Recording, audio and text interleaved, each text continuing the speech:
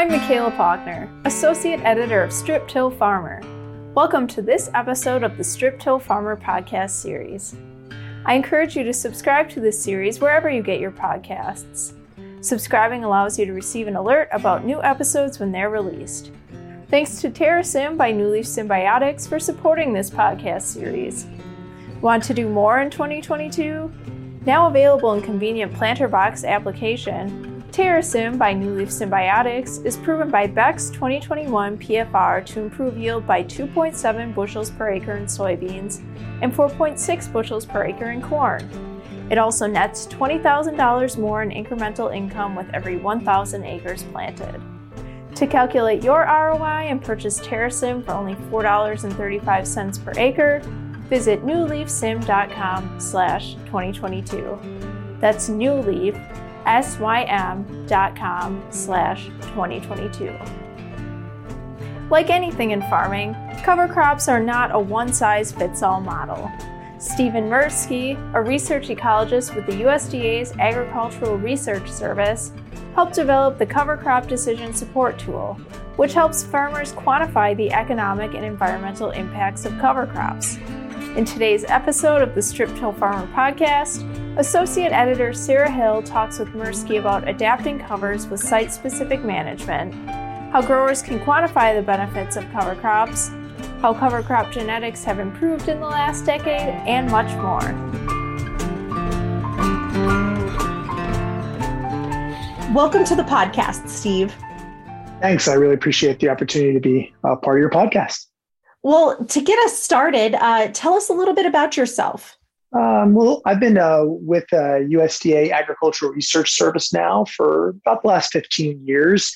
My formal training is sort of a background in agronomy, soil science, weed management, and that's largely what I do. Right, most of my research program is all focused around integrating, crop and soil management, and trying to develop more productive and sustainable cropping systems by merging sustainable ag strategies that help with, regenerative and resilient properties with precision agriculture that allows for more site-specific management. And so that's sort of been a big progress, a big component of my research program, and a lot of it is involved with really working in large teams. I collaborate with a lot of folks throughout the region and nationally to kind of develop these solutions so that we can sort of break down how climate and soil and management come together to drive productivity and the benefits we get from kind of a lot of our sustainable ag strategies. Okay. So let's go ahead and jump right into talking about cover crop research. So you lead more than 100 researchers in 29 different states in cover crop research projects. Can you give us an overview of what all of these different researchers are studying? Sure.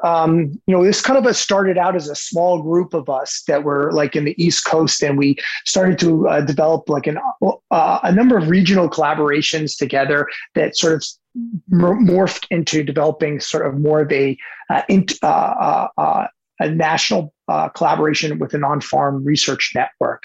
And so we moved a lot of this kinds of research questions that we were doing on station to on-farm and working with farmers who are engaging cover crops in a whole host of ways, right? Some are working with mixtures, some are just using, cereal covers, some are killing them late or killing them early. There's a range of performance on all these farms, and we're sort of working with this farmer network to quantify how cover crops are influencing water and nitrogen and weeds, insects, disease, and a host of different other features like economics, and trying to put that all together to then build kind of insights and models that result in decision support tools that we make available through web-based applications, so that these tools are recommendation systems that allow growers to make decisions in the near to real time, all the way to more long-term planning around cover crops and management. And so the big effort that we do is primarily focused on short-term return on investment, right? We're not setting up long-term cropping systems experiments on farm or on research stations in this big network that we're describing here, that are doing the same practices on the same fields year in and year out. We're really looking at sort of mature cover croppers or people who have a long history of cover cropping on their research farms or on their production farms that are looking at the short-term implications of not cover cropping. So, how does having the presence or absence of a cover crop in that field in any one year influence a host of sort of the annual management concerns around your water, your nitrogen, your weeds, and so on. And so we've been getting this large kind of network together through a bunch of different funding mechanisms that are both in the public sector as well as in the private. We've developed a lot of private partnerships with agribusiness as well as technology companies and private on-farm networks and commodity boards to sort of come together in this collaboration around merging cover crops, which we sort of fit in a spectrum of different sustainable ag strategies, into a more precision framework by really understanding how it works out across a wide range of climates and soils. Well, that's fantastic. So you kind of alluded to this in your previous response, but I'd like to pinpoint it a little more thoroughly. How can growers quantify the benefits offered by cover crops in their operations? Yeah, that is a great question. It's certainly the question of the day. And the satisfying answer that scientists often give is it depends, right? All of the factors and the benefits of cover crops are very regional and site specific. The benefits that a farmer might be targeting in the state of Iowa is often different than what they might be targeting in the state of Maryland or North Carolina. And so a lot of the benefits that we get from cover crops are first and foremost objective driven, right? What is the objectives of the farmer? How are they managing the covers? What species did they select? That really drives the types of benefits they get. For us, we've seen plenty of, in the short term, real kind of like immediate benefits when it comes to providing some weed suppression. Certainly, there's been a strong body of literature to support the benefits on recycling nutrients and preventing erosion. And I think where a lot of folks are interested in is how much nitrogen I get from their covers, and that really depends on their farming practices, their systems, their climates, their soils. And then, of course, the end all goal is yield. And the problem that we have so much with yield is, their yield is affected by so many factors, right? There's just so many production factors that affect corn yield in a given season, or soybean yield or whatever your crop is, that it's hard to equate one specific practice to a return on yield benefits annually. We have certainly seen in many cases yield increases or no differences of yields, and in some cases yield drags. And that's a very long, complicated answer that depends on a lot of factors. Fair enough. So with all of this research happening, what are you finding are some of the current gaps in the knowledge that's out there about cover crop breeding? Oh, wow. That's a great question. Well, I think that we're seeing a resurgence in cover crop breeding now that has not been in place for a while. There was a lot of work done historically on cover crop breeding, and there was a lot of materials developed a long time ago, but we've spent decades not seeing really big improvements in a lot of the material that we're using now that is sort of part of the mainstream available cover crop germplasm, and not a lot of that material has seen a lot of improvement. And so when a mature breeding program that's been around for a very long time, there's a lot more resources that have to go in to see modest improvements in the germplasm, whereas cover crops that have received a lot less genetic improvement for the targeted of interest, right? Like we have many cover crops that are used in certain cash crop applications, but they've been bred for that application, right? Versus if you're using it for a cover, there's different traits that you're looking for.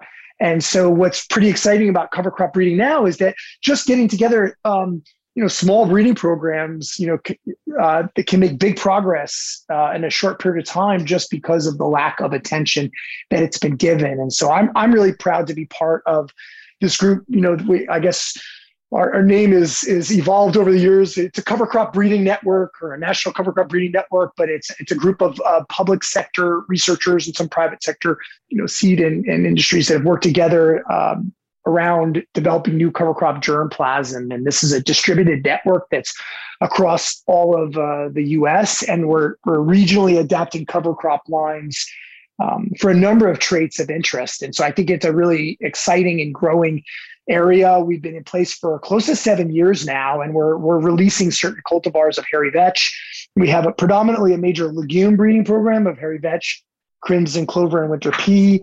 But we are also starting to do some breeding in cereals, particularly cereal rye for increased allelopathy. So I think that just in a short period of time, we've already been able to see some big improvements in our materials that we're hoping to release soon. So I think that it's a ripe area for lots of scientists, our breeders, to get involved and really get more site-specific and regional in the germplasm that's out there. Okay, great. Well, that kind of answers the next question I had, which was, talking about how cover crop genetics have maybe improved or changed in the past 5 to 10 years. Have there been many other advancements?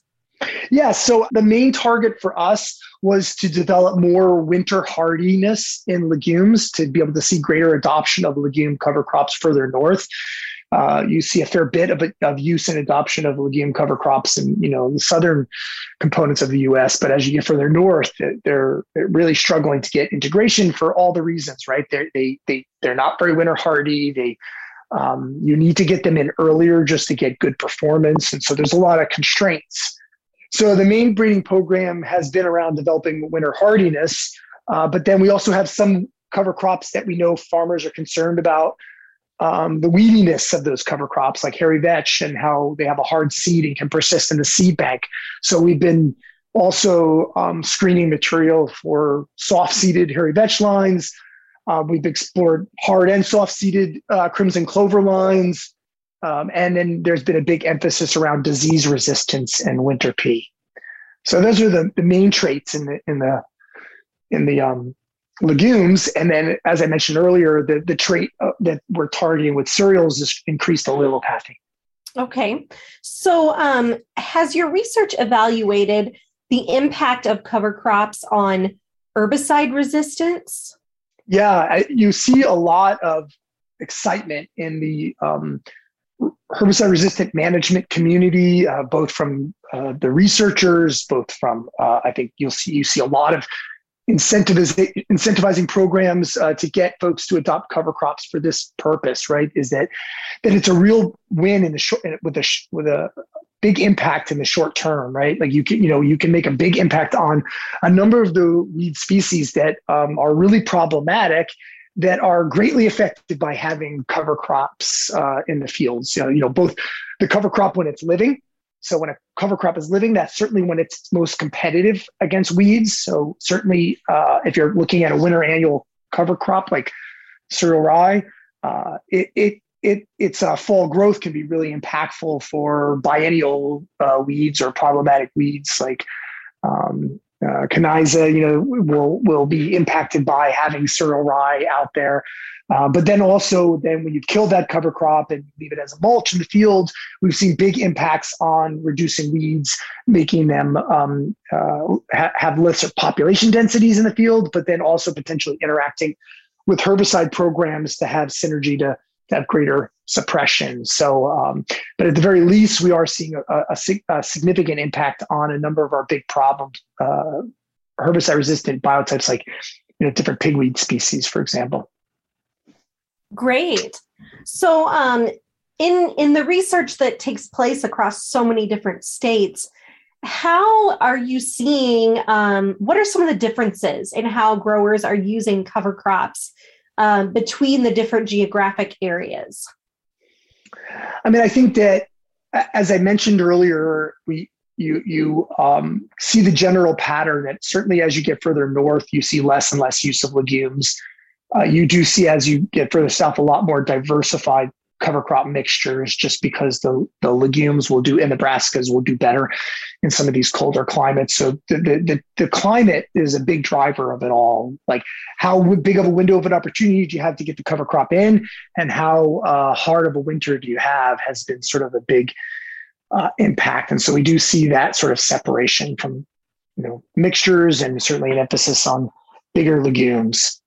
And then I'd say that moisture gradients is the other part of what we see a big trend differences on, right? We see like where regions that have higher soil moisture, and precip that's coming into the growing season, or that are expected to during kind of like that critical time for the cash crops, you do see more and more folks delaying the cover crop termination, trying to either delay it, close to planting, or even planting green. We see more of a trend with those folks to maximize the value and the benefit of the cover crop and some of the services that you can get, because they also have the water there to support that growth. And so and we see big differences, from the mid-Atlantic region to Southeast or South Central, all the way as you get down to North Central and go west, that those moisture gradients have big impacts on the duration of time that folks are leaving the covers in the field, and then whether or not they're going to explore or work with planting green options. Okay, so have you seen anything about how the lushness of that cover crop in different parts of a field might affect the soil nitrogen levels in different parts of the field? Yes, absolutely. So, we in agriculture, this is always our challenge, right? Is that we don't have this uniform fields. Most of our fields are highly spatially variable.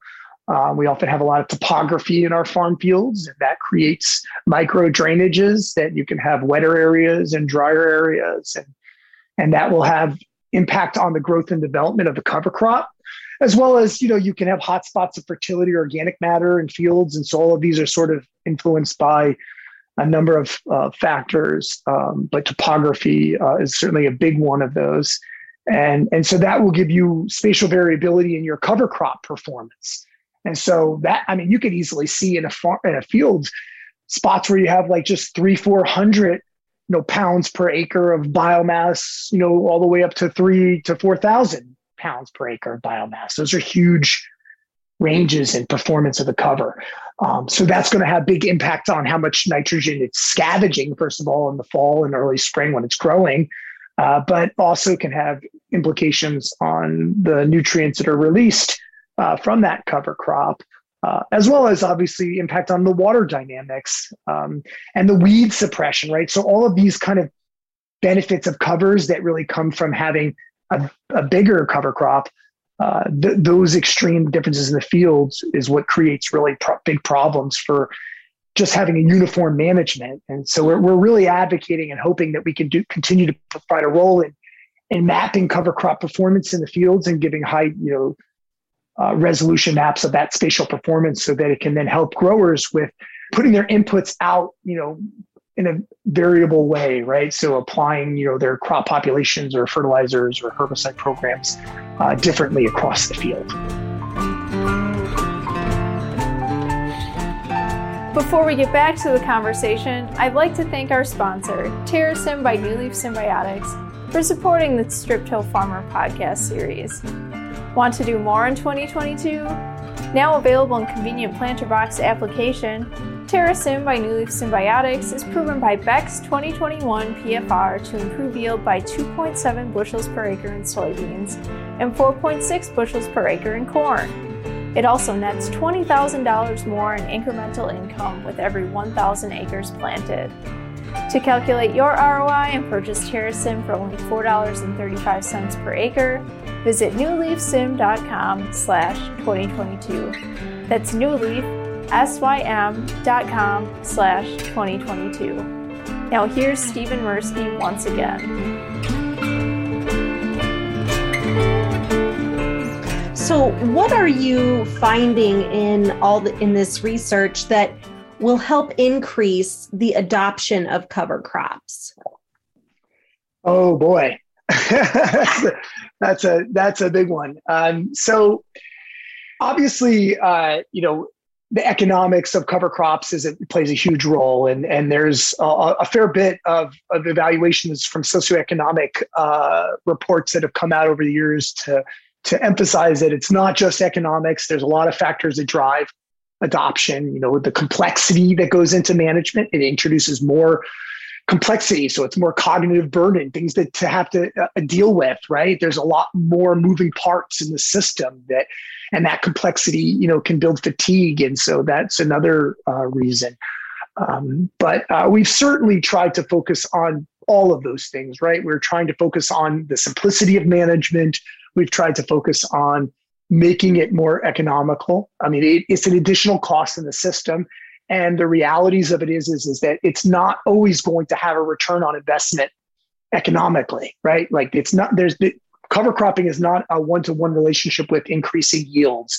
It could be better yield stability or resilience over time. It could be some years reduced nutrient inputs. It could be some years better resilience to droughts or floods, but those are not annual dynamics. And so economics can be a real challenging one to overcome for a lot of growers. And, certainly we've seen, like I'm in the state of Maryland where there's a cost share program. So we have tremendous adoption and use of cover crops because of state-based incentive programs. And we are seeing more and more the private industry and the federal government incentivize more and more cover crop practices, which helps take some of that economic burden off. But I guess I made the point that that economics is certainly a key challenge. Management complexity is a key challenge as well. So I think those are sort of the two big ones. So how can cover crops enable growers to maybe plant earlier during some of the unusually wet springs that we've been having in the past few years? Yeah. So, cover crops are doing two things in the spring, right? They're using water, they're transpiring. And so there is that water use helps dry down that soil some. And so having something growing at least gets some moisture reduction in the soil to help enable farmers to get into the fields a little earlier after rain events. What it's also doing, though, when you have a well-established cover crop is those roots and those crowns are often creating a rigidity there that is sort of a buffer against the compaction that can happen from tires, tracks, and from the field equipment. So that even if that field is a little wetter than you would get in, that you would want to go into a bare field, because you have this sort of mat there that's helping to reduce some of the compaction of the equipment, it helps you give a few more workable days. And there are a number of folks who have been calculating this. I kind of am eager to see where that is playing out across the country. There's going to be probably really good information coming out about that in the next year or two, because there's a lot of people studying that. But it's certainly been a lot of what we've seen is this ability to both dry down the spring dynamics faster, but then also create a resistance to compaction. So kind of on the other side of that coin, how do cover crops help increase the drought tolerance of cash crops? Oh, I love this question. This really is something that our team is doing really well. So the Precision Sustainable Ag Network has an extensive distributed network of water sensors all across farms throughout the eastern half of the U.S. and on farms that have big strips of cover crop and no cover crop. And so we're monitoring the rates of water infiltration and storage, and we're doing this, on a range of different management. So farmers are allowed to manage their covers however they want. They can have small covers, big covers, mixtures, monocultures, and killing it early, killing it late, so to speak. And we're able to track any one rain event and how it behaves in those systems, the presence or absence of a cover crop. So like if you have a cover crop there versus you don't, one of the things that we're seeing is that it can greatly reduce the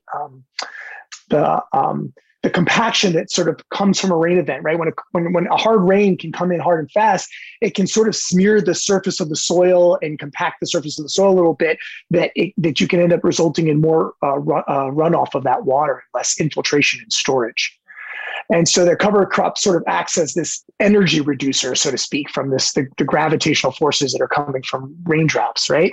And so early on in the season, when the cover crop is growing, sure, that's using water. But once the cover crop is terminated and it's got that surface cover, before the cash crop canopies, so some point, in the, 4 to 6 weeks after planting your cash crop, it's going to completely canopy, and it'll sort of provide that same result, right, with when the rain falls. But early on, when that crop hasn't canopied, you've got this cover crop mulch there that's sort of, increasing the amount of water that infiltrates and stores in the soil. And so if you're going to go into a droughty summer and you've got this nice mulch that's been helping with reducing the runoff, you've sort of banked more water into that system. Plus, by having that surface mulch there, you've also are keeping the soil temperatures cooler. You're preventing the sun from sitting right on that soil surface.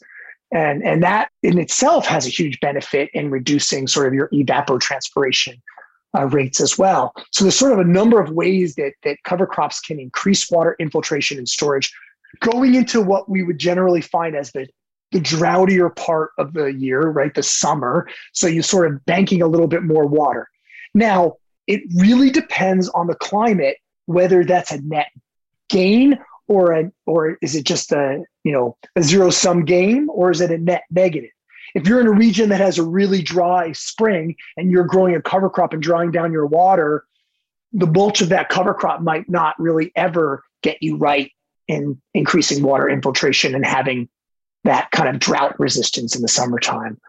But if you're in regions where you tend to get decent spring moisture and it dries up in the summertime, which is what is a lot of the climate models are suggesting, which is wetter springs, drier summers, and we've seen a fair bit of that, you're going to end up seeing a lot of times where that cover crop is giving you that net benefit in the summertime of overall water storage in the soil profile. I know that's a long answer. I'm sorry it took a while to get out, but no, that's great. Yeah.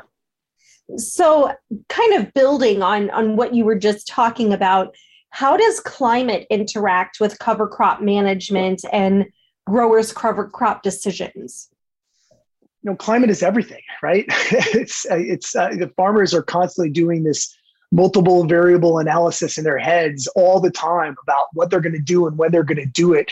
And it comes, from living on a weather report all day, right? So they're always checking the weather to inform decisions and sort of win out where they can ahead or be, or after a given rain event. And so just being able to fit your management in is a big part of this, whether it's having wet falls and being able to get in the fields to plant your cover crops, or whether you're going to aerial seed or directly drill that seed to, the workable days we talked about in the spring that you can potentially help dry out the soil or get into the field earlier, to what I just said about, greater potential water infiltration in the summertime. All of these things are sort of affected by the time of the year, how much rain you're getting, what kind of cover crops you have in your field, the cash crop you're using. So it's a lot of factors at play, and farmers are always out there making all of their decisions contingent on these kinds of climatic dynamics. Okay. So how can cover crops play a role in integrated fertility management? Cover crops are not a one-size-fits-all model, right? I mean, we have cereal cover crops. Let's just use those for example. They're not putting new nitrogen into the system. They will scavenge nitrogen in the fall, for example, and they will retain nutrients. And the idea is that they cycle them and they return them back the following growing season so that it helps tighten up your nutrients. So people are always asking, can I reduce my nitrogen? Can I have more of a lower inputs? How do I adjust my N rates based on my cover crops? The general message that I've been saying to folks based on many, many years of experience of looking at the decomposition and nutrient release of cover crops is that don't expect much nitrogen from your cereal cover crops. You're not planting cereal cover crops to store a bunch of nutrients in the fall and give them back to you in the summertime. That's just not a thing. And you're not getting that much nitrogen during the growing season from a cereal cover crop. You are slowly over time building up your soil organic matter potentially, or at least some labile fractions of soil organic matter that provide some levels of increase in the overall nitrogen that's released during the growing season, albeit not a lot, but you're slowly increasing it, and that will create more buffer against nutrient deficiencies in the field. Now, legumes are obviously a totally different equation. They are not only bringing a lot of new nitrogen into the system, but it's at such high levels that you can really see impact on your fertilizer bill, right? So if you're getting good legume cover crops, you can greatly reduce your nitrogen inputs, for example. And so a lot of farmers are exploring strategies for managing cover crops and how they fit legumes in there. Legumes are sort of a challenge in a lot of regions to get it well established and to get high performance. But a well-managed legume cover crop can often give you easily 50 to 100 pounds of nitrogen during the growing season. So it can be substantial. So we're trying to provide sort of adaptive nitrogen recommendations to growers, and that helping them get a sense of how much nitrogen they're going to get from their covers, how much nitrogen they need to additionally apply to meet the needs of the cash crop, and then trying to give them eventually more spatial information, right? Like that's sort of putting the precision in sustainable, that if we can know that we have parts of the field that have high cover crop performance and potentially higher nitrogen, can we adjust our nitrogen rates throughout the field to reflect the benefits of the cover crop? I think that would be a great win for growers. Well, thanks so much, Steve. We are out of time for today. Where can our listeners go for more information about some of the research and work that you're doing?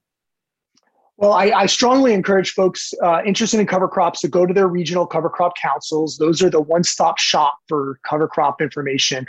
The Northeast, the Southern, the Midwest, the Western, these are all regional councils that are providing extensive outreach materials. We're developing decision support tools collectively and independently, with a whole host of recommendation systems all around species selection, seeding rates. We have tools around economics coming out. We have tools on nitrogen coming out and water management. And those regional councils are just incredible, both for going to their annual conferences and activities when those occur, as well as just going to the websites or using the materials. They really represent some of the most robust and rigorous information around cover crops and management. Great. Well, thank you again so much for joining us. This has been fantastic, Steve. I sure appreciate it. Thank you. I wish you all well. Thanks to Stephen Mirsky and Sarah Hill for today's conversation. How do you incorporate cover crops into your operation? Do you make site-specific adjustments?